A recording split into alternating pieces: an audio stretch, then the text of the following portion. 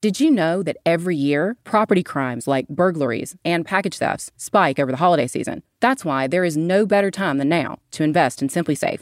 This week, SimpliSafe are giving Red Collar listeners 40% off their award-winning home security system. We love SimpliSafe because it has everything you need to make your home safe. Indoor and outdoor cameras, comprehensive sensors, all monitored around the clock by trained professionals. You can get a complete home security system starting at just over $100. This offer ends soon. Take 40% off at simplysafe.com/redcollar today. Go to simplysafe.com/redcollar. In October 1993, police in Bournemouth, England, were investigating the mysterious disappearance of a man who fell off a yacht. And that was just the beginning, because this case was about to take an even more bizarre turn. A man named Russell Causley had been on a 40-foot yacht off the coast of Guernsey with the woman who was his common-law wife, Patricia Causley. The deal was that even though they technically weren't married, they had the same last name, and rather than her taking his name, he took her last name. His lawyer, a man named Anthony Hackett-Jones, was also on that boat, along with a fourth woman. They sailed out from an area called St. Peter Port, and when they were on their way back, apparently Russell fell off the boat in the middle of the night. Anthony made an emergency call. The Coast Guard was called in, and officials did a massive air search, but they found no sign of Russell and no body. So the next step was for police to notify Russell's next of kin, and they knocked on the door of Russell's daughter, Samantha Sam Gillingham. Sam told the TV show When Missing Turns to Murder that she was devastated when police broke the news to her that her father had fallen off a boat and gone missing at sea. Not long after that, Anthony filed a life insurance claim on Russell, and police started to wonder if they could be dealing with a case of fraud, and also wondering if Russell could have faked his own death. This fraud inquiry would start a chain reaction of events that would lead back to murder. Because the real story here started much earlier, way back in 1985. Police investigating Russell Causley for the fraud soon discovered that before he was with his girlfriend, Patricia, Russell Causley had had a wife. Her legal name was Veronica Packman. She went by Carol. And 1985, 9 years earlier, was the year when Carol disappeared without a trace. I'm Catherine Townsend. This is Red Collar.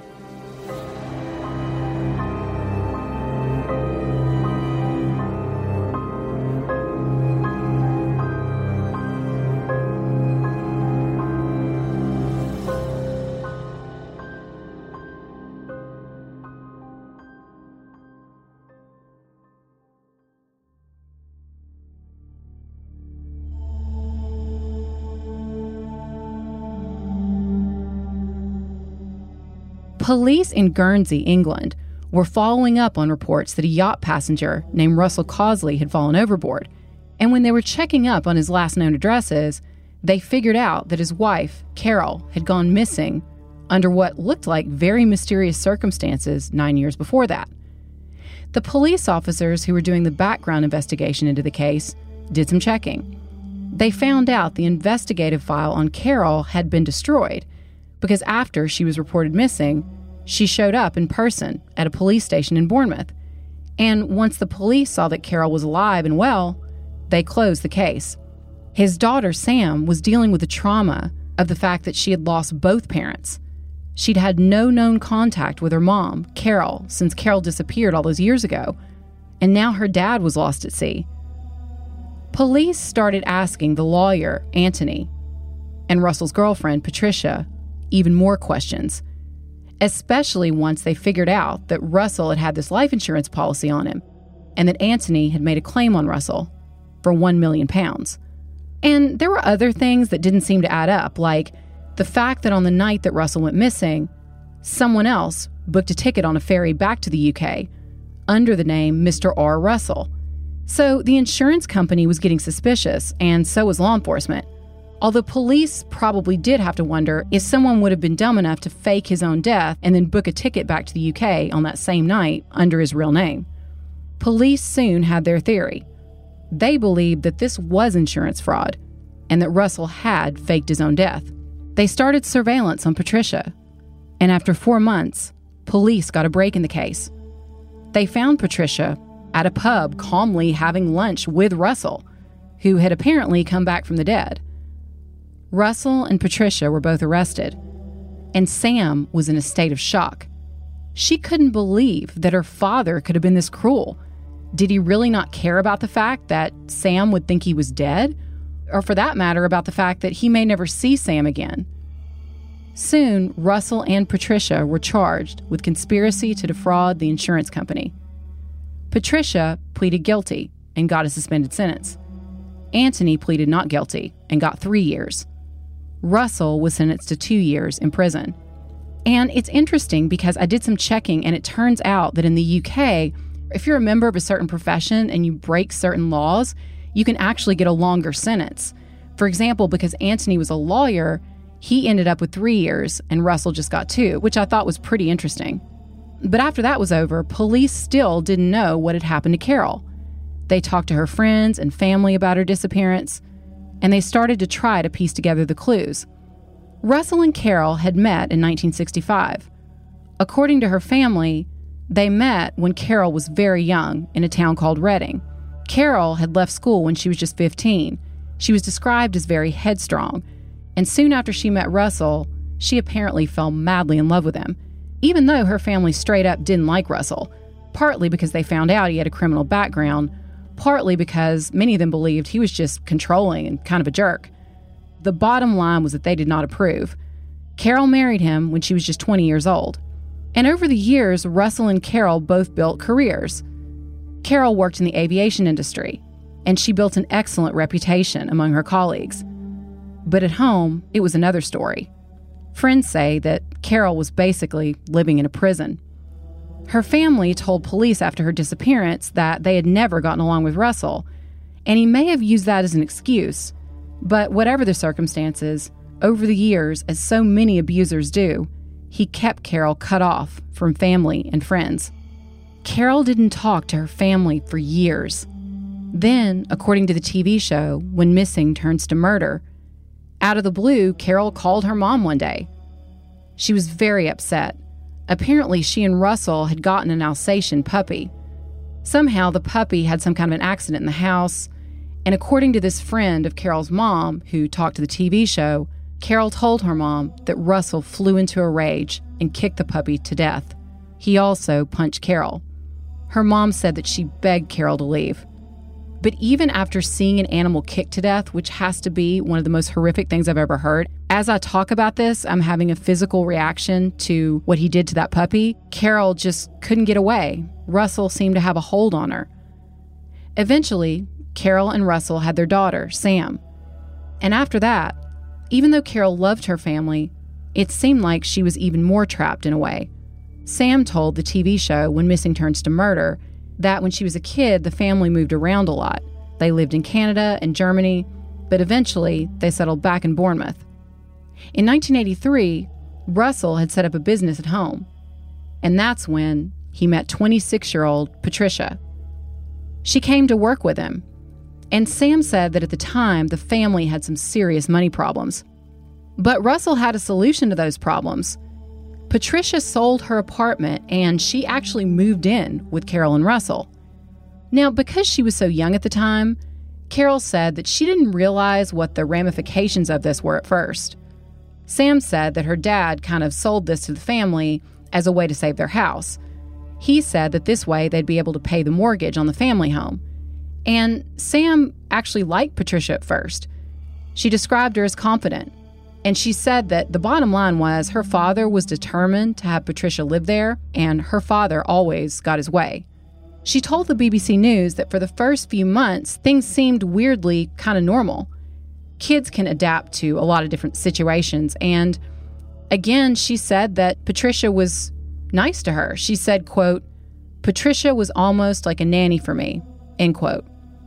I'm thinking about this situation. Sam is actually sharing a bedroom with her father's mistress, and over time, she started to realize what was really going on.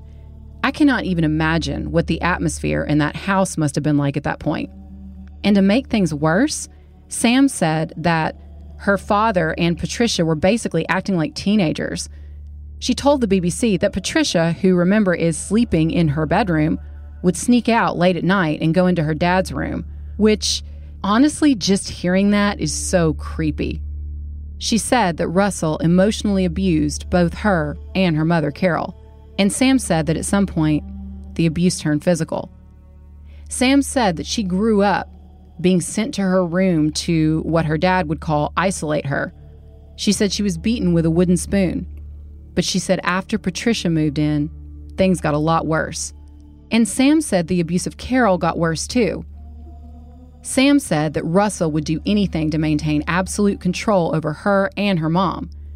She said he forced her and her mom to bow down to him, which seemed like kind of a perversion of the Islamic prayer ritual. But Sam was afraid to say anything because she had told her mom before that her dad had had affairs, and after her dad found out what Sam had said, he beat her with one of his shoes. Because of all the drama and tension and fear in the house, Sam said she was super unhappy at home.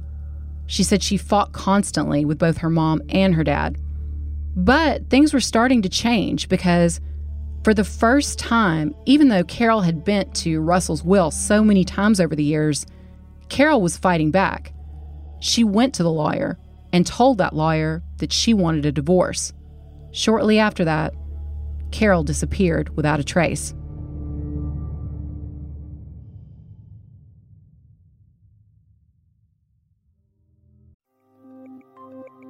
The holidays are coming up, which means that we're leaving home and traveling more often, and that we're also sending a lot of gifts. But it's also the time of year when property crimes like burglaries and package theft spike. That's why there's no better time than now to invest in SimpliSafe. This week, SimpliSafe are giving Red Collar listeners 40% off their award-winning home security system. We love SimpliSafe because it has everything you need to make your home safe. Indoor and outdoor cameras, comprehensive sensors, all monitored around the clock by trained professionals who send help the instant you need it. It was even named Best Home Security Systems of 2021 by U.S. News and World Report. You can easily customize a system for your home online in minutes, and even get free custom recommendations from SimpliSafe. These are SimpliSafe's biggest discounts of the year. You can get a complete home security system starting at just over $100. There are no long-term contracts or commitments. It's a really easy way to start feeling a bit more peace of mind. This offer ends soon. Take 40% off at simplysafe.com/redcollar today. Go to simplysafe.com/redcollar.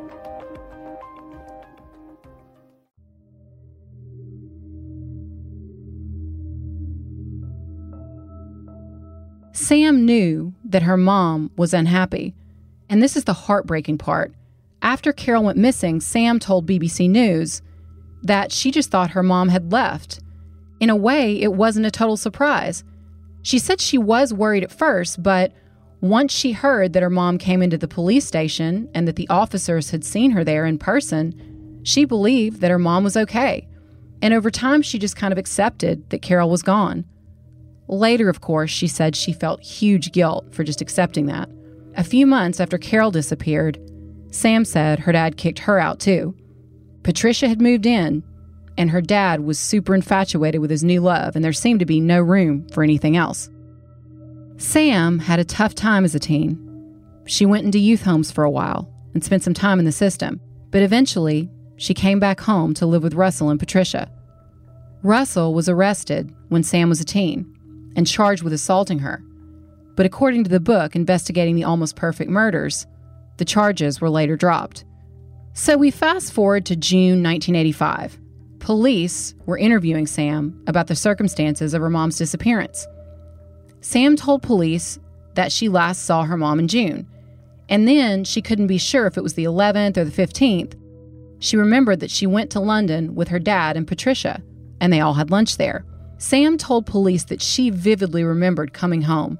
Her mom was gone, and she saw a note left on the table in what she believed was her mom's handwriting, saying that Carol just couldn't stand living there anymore, and she was leaving. Sam said that she saw one of her mother's favorite red dresses had been torn to shreds. So of course Sam assumed that her mom and Russell had gotten into a huge fight and Carol had left. But at the same time, Sam said she remembered other things that seemed a little bit off, like the fact that her mother's jewelry including a very expensive Rolex watch, had been left behind. In some nagging part of her mind, especially as she got older, she was probably thinking about that. If you were going to go away forever, it seemed like the type of thing that you would bring along. In August of 1985, Sam and Russell went to the Bournemouth police station and officially reported Carol missing. After that, they never saw her again. And Sam said her teen years were hard. She fought with her dad, and at some point, she slept on the streets. Over the years, she would try to track her mom down, but she never saw her. She wondered, had she done anything to push her mom over the edge? Why did her mom abandon her? So now, all these years later, in 1993, the police who were investigating Russell's fall from the yacht wanted to find Carol. Police who had investigated Russell's alleged fall from the yacht and the fake death needed to find Carol. They talked to Russell again. He told them that he knew Carol was alive because over the years he'd talked to her. He said he'd gotten a letter from her in 1991. But then when they asked him for a copy of the letter, he said he'd already destroyed it. Then they talked to Russell's friends, and they found out that he had told all of his friends basically a different story about where Carol was. And also, no one, apart from Russell, claimed to have a verified sighting of Carol since 1985. The investigation really kicked off when the Guernsey police, who were working on the fraud case, called the Dorset police. And when they did manage to track down the last known sighting of Carol, other than by Russell. On June 14th, 1985, Carol met with her lawyer and asked the lawyer about divorcing Russell. Now, police figured out that this was the day before Russell and Patricia took Samantha out to that lunch, and the day that she saw the torn dress and the note. In 1994, while Russell and Patricia were out on bail waiting to face the charges of insurance fraud, police came to their home again to talk to them about Carol. And once again, according to police, Russell was very arrogant. He insisted that the last time he saw Carol was on June 15th, 1985. He said he had no idea where she was.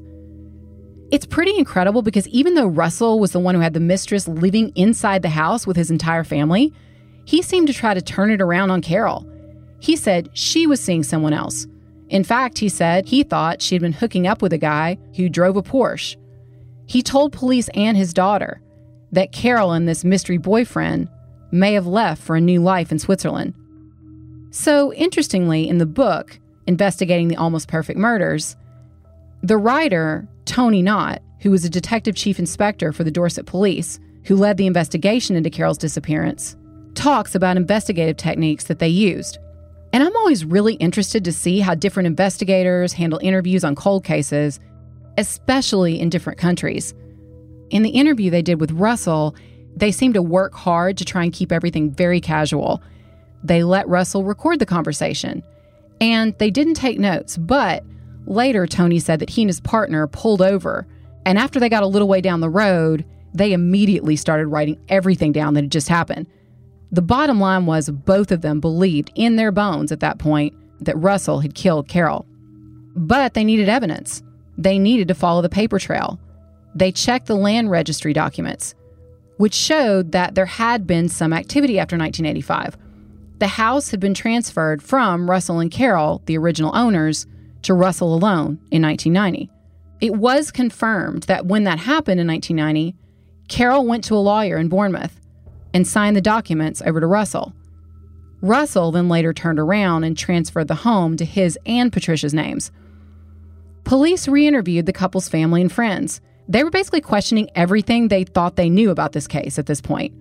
And it seemed like Russell had a different story for everyone he talked to about what had really happened to Carol. People would ask him where she was. He would tell one person she was in Germany, another she was in Switzerland. He kept coming back to this story about her swanning off with a mystery boyfriend who had a Porsche. Now, I cannot imagine how painful this must have been for Sam to hear. Like a lot of Red Collar listeners, my parents are divorced. They got divorced when I was 13 years old, and I know that it's hard enough to be separated at that time in your life from a parent, even if they're just divorced and they're still a constant presence in your life and everything else is fairly normal. I cannot imagine this poor young woman growing up thinking that the mom who loved her more than anything in the world abandoned her to follow some random guy with a sports car around the world. That's actually one of the cruelest lies I've ever heard. A lot of Carol's former friends also said over the years they had noticed bruises and had suspected there was violence in her marriage to Russell. And a lot of press reports, especially tabloid reports at the time, said Russell had what they called, quote, dubious sexual tendencies, end quote. Some friends of the couple claimed that Russell had kind of coerced Carol into having parties where there was swinging going on. And this was just another area where Russell had absolute control over what went on in that house. Tony Knott, the investigator, wrote that once he started out on this case, after Russell faked his own death in the 90s, he was told at various points by different police officers that there was no point in chasing this case. They encouraged him to give up. They said this is just a missing persons case. But he couldn't let it go. He wrote in his book that he and some of the guys he worked with, especially after they talked to Sam and Russell, and they realized no one had seen or heard from Carol in years. They just knew that Carol was dead, and they strongly suspected that Russell did it. So even though it looked like they had no evidence to go on, they refused to give up.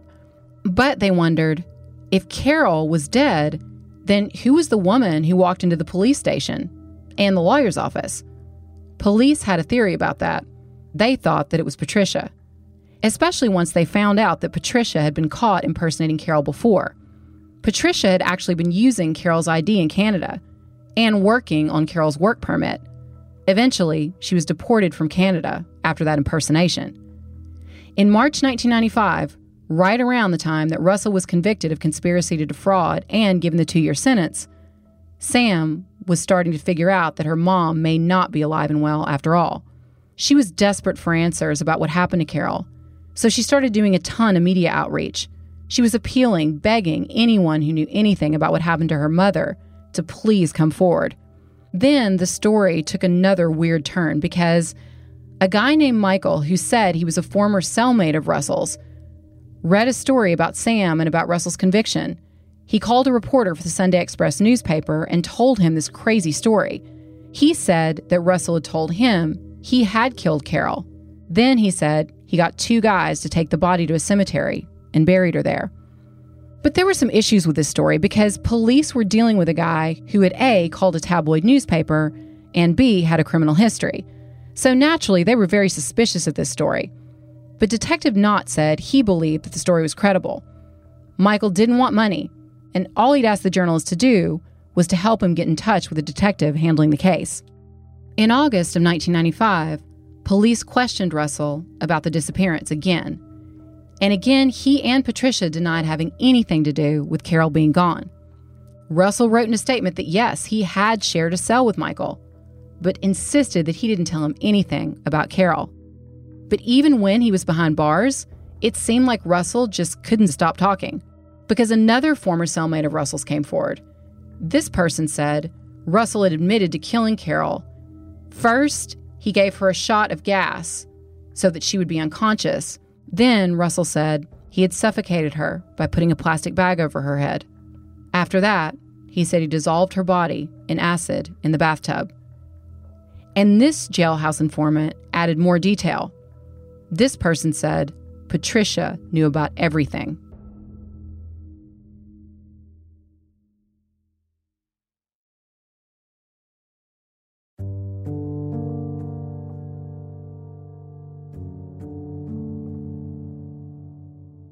In 1996, Russell was rearrested and charged with Carol's murder. Police had a lot of circumstantial evidence in this case, but they still didn't have a body. And another problem, they didn't know exactly how Carol had died. Then they got another call from another cellmate. This person said that Russell had given him even more detail. This person said Russell told him that he planned to shoot Carol, but possibly because guns are a lot harder to get a hold of in the UK than they are in the US. Long story short, Russell's gun connection kind of fell through. So Russell said that he got into a violent argument with Carol. At some point, she threw a glass at him. He said he attacked her and killed her with a hatchet. Russell said that a friend he called Archie had helped dispose of the body. Now police had 3 witnesses, but they had a big problem because these are 3 super different versions of events. And then something happened that I have to say I've never seen in a case I've covered. Prosecutors believe that Russell told him a completely different story and was counting on the fact that this person would go to the police. He believed, they say, this would make his defense case stronger. And if that's true, that is the work of a narcissistic criminal mastermind. I definitely think it's possible because Russell proved himself over the years to be someone who focused on the long game, even in moments when he was backed into a corner. And this case also made me think about how we define white-collar and red-collar criminals. Frank Perry, the expert who proposed the addition of red-collar crime to the FBI crime manual, has kind of explained the difference between criminals who kill for money and red-collar criminals.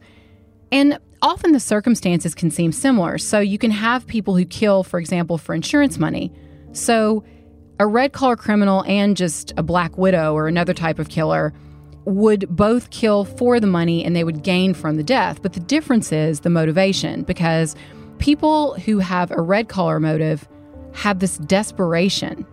And prosecutors said that Russell had this. They said that Russell was driven to kill due to this desperation. After putting up with this behavior and abuse for years, Carol had had enough and she was filing for divorce. Russell knew that he would lose half of everything. He was running out of time. The prosecution strategy was also just to come straight out and say, we know we have zero forensic evidence.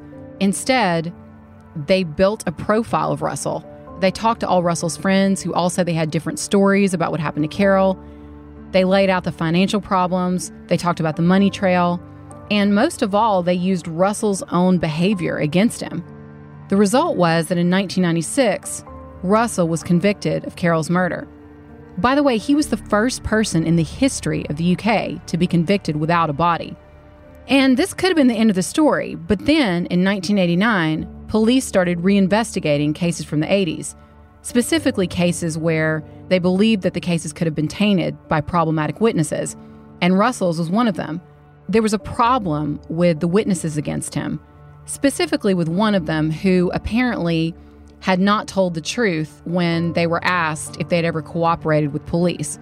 So in March 2004, Russell got a second trial, and this time none of the cellmate witnesses testified. But once again, Russell was found guilty of Carol's murder. The judge, Justice Hallett, said, quote, "What you did to your wife is beyond the understanding of most normal people. You bullied her and dominated her for years. You moved your mistress into the family home, then involved your very vulnerable daughter in your sordid affair. The damage you have done to your daughter is incalculable. It's a miracle she has turned out as well adjusted as she has. Not only did you kill your wife and dispose of the body, you've left your daughter in a permanent state of ignorance as to her fate. You don't care about her feelings. The only feelings you care about are yours and Patricia Causley's. When your daughter became too much trouble for you, she had to leave home. It's fortunate for her it wasn't worth your financial gain to kill her. In my mind, you are a self-centered and calculating killer. You will do whatever you have to do to make your life easier. Your mistress appears to be of the same kind, and I'm not surprised she hasn't dared to show her face at this court. In my judgment, you are a wicked pair. This is cold-blooded killing for financial gain." End quote. After the second trial, Russell was sentenced to life with a minimum of 16 years. I've said before in this podcast that life in prison in the UK is not the same as life in the United States. And sadly, it seems that this is one of those cases.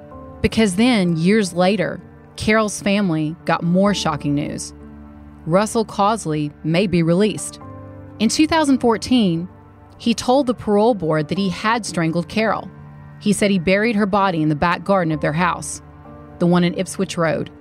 He said that the fire burned for a long time, 3 days, and that after it died down, he ditched the ashes on a golf course nearby. So the Dorset police reopened the investigation into Carol's death for the third time. Detective Knott said that Russell was playing mind games with the police this whole time, like laughing and giving them an ironic wink when he was talking about the murder. He also kept changing his story. After Patricia finally ended their relationship, Russell turned on Patricia. He confessed, but he put a lot of the blame on her. He said that he met Patricia, who he called Trish, in 1983. He went on and on about how in the beginning she was plain and he didn't even find her attractive. He said they started their affair on December 11th of that year. He said that he'd been having another affair and that his relationship with Carol was already rocky before he met Patricia. So he said she wasn't the cause of his marriage breaking down. He said that he and Carol, quote, hated each other with a vengeance, end quote. He said they fought constantly and admitted that sometimes the fights turned physical. He did claim to have one regret. He claimed that he introduced Sam to Patricia, and he said he asked Sam when she was just a little girl to keep the affair a secret. He said in his confession this was a horrible mistake and that it haunted him. He said that Patricia generously offered to sell her apartment so he would not lose his house. Though again, it's insane to believe that Patricia would sell her house, move in with her lover and his wife, and not expect something in return. In my opinion, she must have known that Carol wasn't going to be around long. But Russell said at the time Patricia's moving in was what he called a quick fix. And even though he said he was so haunted by what he'd done to his daughter, he seemed to have no problem with letting his mistress babysit Sam. Russell talked a lot about the massive financial stress he'd been under. Detectives say the motive for Carol's murder was the fact that Russell knew he would lose half of his equity in the house. Carol had had enough of the abuse and was going to file for divorce. But Russell said Patricia was the instigator. The confession, which he wrote down and gave to police, read, quote, her exact words were, I'm going out for a short drive. Either get it done or go back to your wife, end quote. Then he said he killed Carol. Patricia came home shortly after that, asked if Carol was dead. He said basically that he wasn't sure, and he relied on Patricia, since she had done work as a nurse in the past, he said, to go up and check Carol's pulse. So once again, Russell is putting a lot of responsibility and blame on Patricia, because he said from that point on, it was Patricia who was in charge. Patricia said they had to move the body. So that's why they wrapped Carol's body in a couple of blankets and then put the body into the garage. Then after that, and this is horrifying, while Carol's body is a few feet away in the garage, Russell and Patricia kicked back and sat in the garden and drank gin and tonics out there. But Russell said he still knew he had a problem. He knew he couldn't leave Carol's body there in the garage.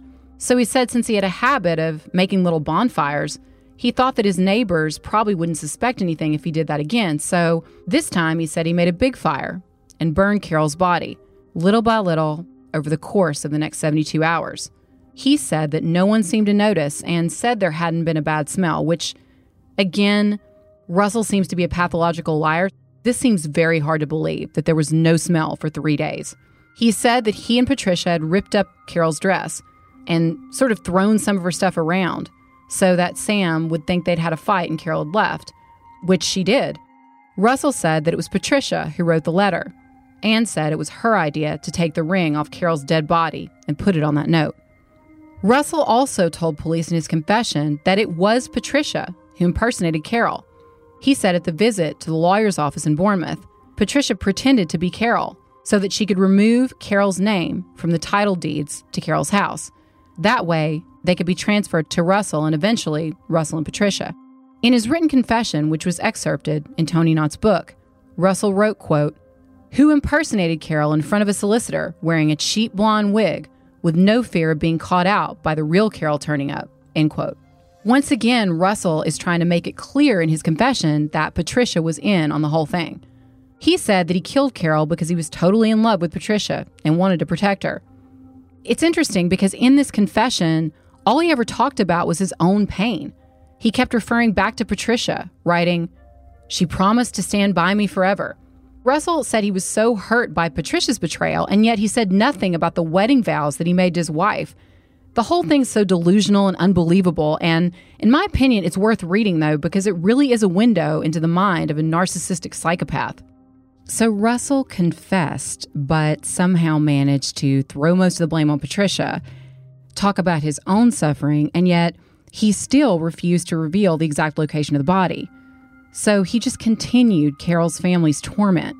And it was pretty pointless anyway, because later he recanted that confession too. There was a TV series made about the case called The Investigator, a British crime story. Now, this turned out to be a very controversial documentary. It aired on ITV and focused on the investigation made by a retired Thames Valley police officer named Mark Williams Thomas. Mark said that he really wanted to find out what had happened to Carol, And according to British media reports, some people who watched the show ended up getting kind of upset because they say the documentary teased the finale that seemed to promise a resolution, but in the end, a lot of the mystery was still unsolved. I think they might have been a little hard on Mark Williams Thomas because I know how hard it is to investigate a cold case, and people should remember that even though it seems really frustrating for the audience when they don't get closure, think about how the family feels. And without people continuing to investigate, the family may never get answers. So it's really important, in my opinion, to keep investigating even when you're not sure that you're going to have all the answers. In 2014, Russell came up for parole and it was denied. But then the parole board made a decision to release Russell. According to the BBC News, the Justice Secretary asked the board to reconsider that decision. But in October 2020, the parole board doubled down. They announced that they would be going through with the release. Carol's family strongly opposed this move. They've said they believe that even though Russell was 77 years old at this point, their lives could still be in danger. Over the years, Sam has begged her dad to tell her where Carol's remains are so she can lay her mother to rest and try to get some kind of, again, I won't say closure, but at least some answers. But he's never told her where the body is. So she said that in 2017, she was shocked when she got a letter saying the parole board was even considering a possible release. According to BBC News, they were doing this because Russell was, quote, in poor health and unlikely to be able to cause harm, end quote.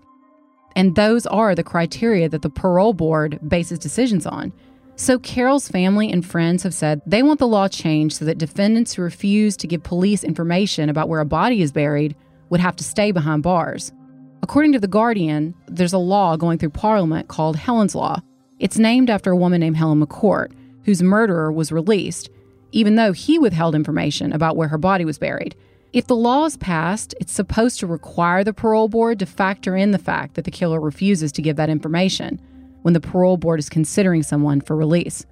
So, in the end, even though the parole board called Russell's behavior heartless, they said this does not mean that he's a threat to society. The parole board decision read, quote, however, whilst heartless, the panel concluded that this lack of openness and honesty did not significantly affect the risk that he would cause serious harm in the community, which was ultimately the test that must be applied, end quote. According to The Guardian, Russell has been classified as medium risk, which basically means he'll have to wear an electronic tag and follow a curfew, but he'll be free. I guess these people don't listen to Red Collar podcasts because just because someone appears to be feeble, it does not follow that they won't harm anyone else, especially if they have a history of white collar or red collar crime. These criminals normally just don't stop this type of behavior. Carol's grandson told the BBC that, in his opinion, the parole board should be ashamed. He said that the decision would undermine the faith that victims have in the system. He said, quote, it is the measure of the man that he still tries to inflict as much psychological trauma as possible. So do I believe he poses a risk to my mother and I? Absolutely. Let's just hope that Russell doesn't prove me right, end quote. Patricia Causley is still out there too. She has reportedly been living under another name. When the investigative series was made, the show did contact Patricia, but according to the Mirror newspaper, she refused to talk with them. She released a statement instead. It read, quote, I fell in love with Russell when his marriage was on the rocks, and both he and Carol were seeing other people. I moved in with them to look after Samantha while they both worked in Yorkshire. It may have made some people feel uncomfortable, but it was right for all of us, and meant that Carol had time to work things through. She had told me she wanted to go, which is why I was not very surprised that she left, leaving her wedding ring and a note. Russell was never violent to Carol or me, and it did not cross my mind she was dead. I've never had any information that could assist in locating her and relieving Samantha's understandable distress. My sympathy remains with her over the loss of her mother, end quote. She reiterated that she had nothing to do with Carol's death. She said Russell had made that confession and said she was part of it just for revenge because she'd ended their relationship. She did admit she'd impersonated Carol, and her reasoning seems a little bizarre. She continued, quote, I was foolish enough to use her work permit number in Canada as a matter of convenience, and then to get mixed up in a plan Russell hatched to commit the insurance fraud. which also involved transferring the house share to my name. I have deeply regretted that dishonesty on my part ever since. I believe Russell is highly manipulative and unreliable, and I wish I had not come under his influence." End quote. I don't know about you guys, but to me, that seems a little cold and insincere and in no way reflects the pain that she inflicted on Sam over the years. There have been some new developments in the case. There was the documentary, and in 2020, a witness came forward to say that he believed he saw Russell all those years ago burning something in a rug. He had been biking through an area called New Forest, which is near where Russell and Carol lived at the time. Police have said that the evidence was insufficient for them to move on and to excavate the area. In other reports I've seen, they seem to be saying it was too general an area, so it's kind of unclear reading through press reports exactly what happened to that lead. Sam has moved on with her life. After the abuse she endured as a teenager, she grew up, got married, and had a family of her own. But she has said many times that every time her dad gave new details or a supposed confession and then took it back, it was emotional torture for her. She continues to search for answers and to hope that one day she will find out the whole truth about what happened to her mother. A forensic team has dug up the garden where Russell said he burned the body. Many searches have been conducted in the area, but to this day, Carol's body has never been found.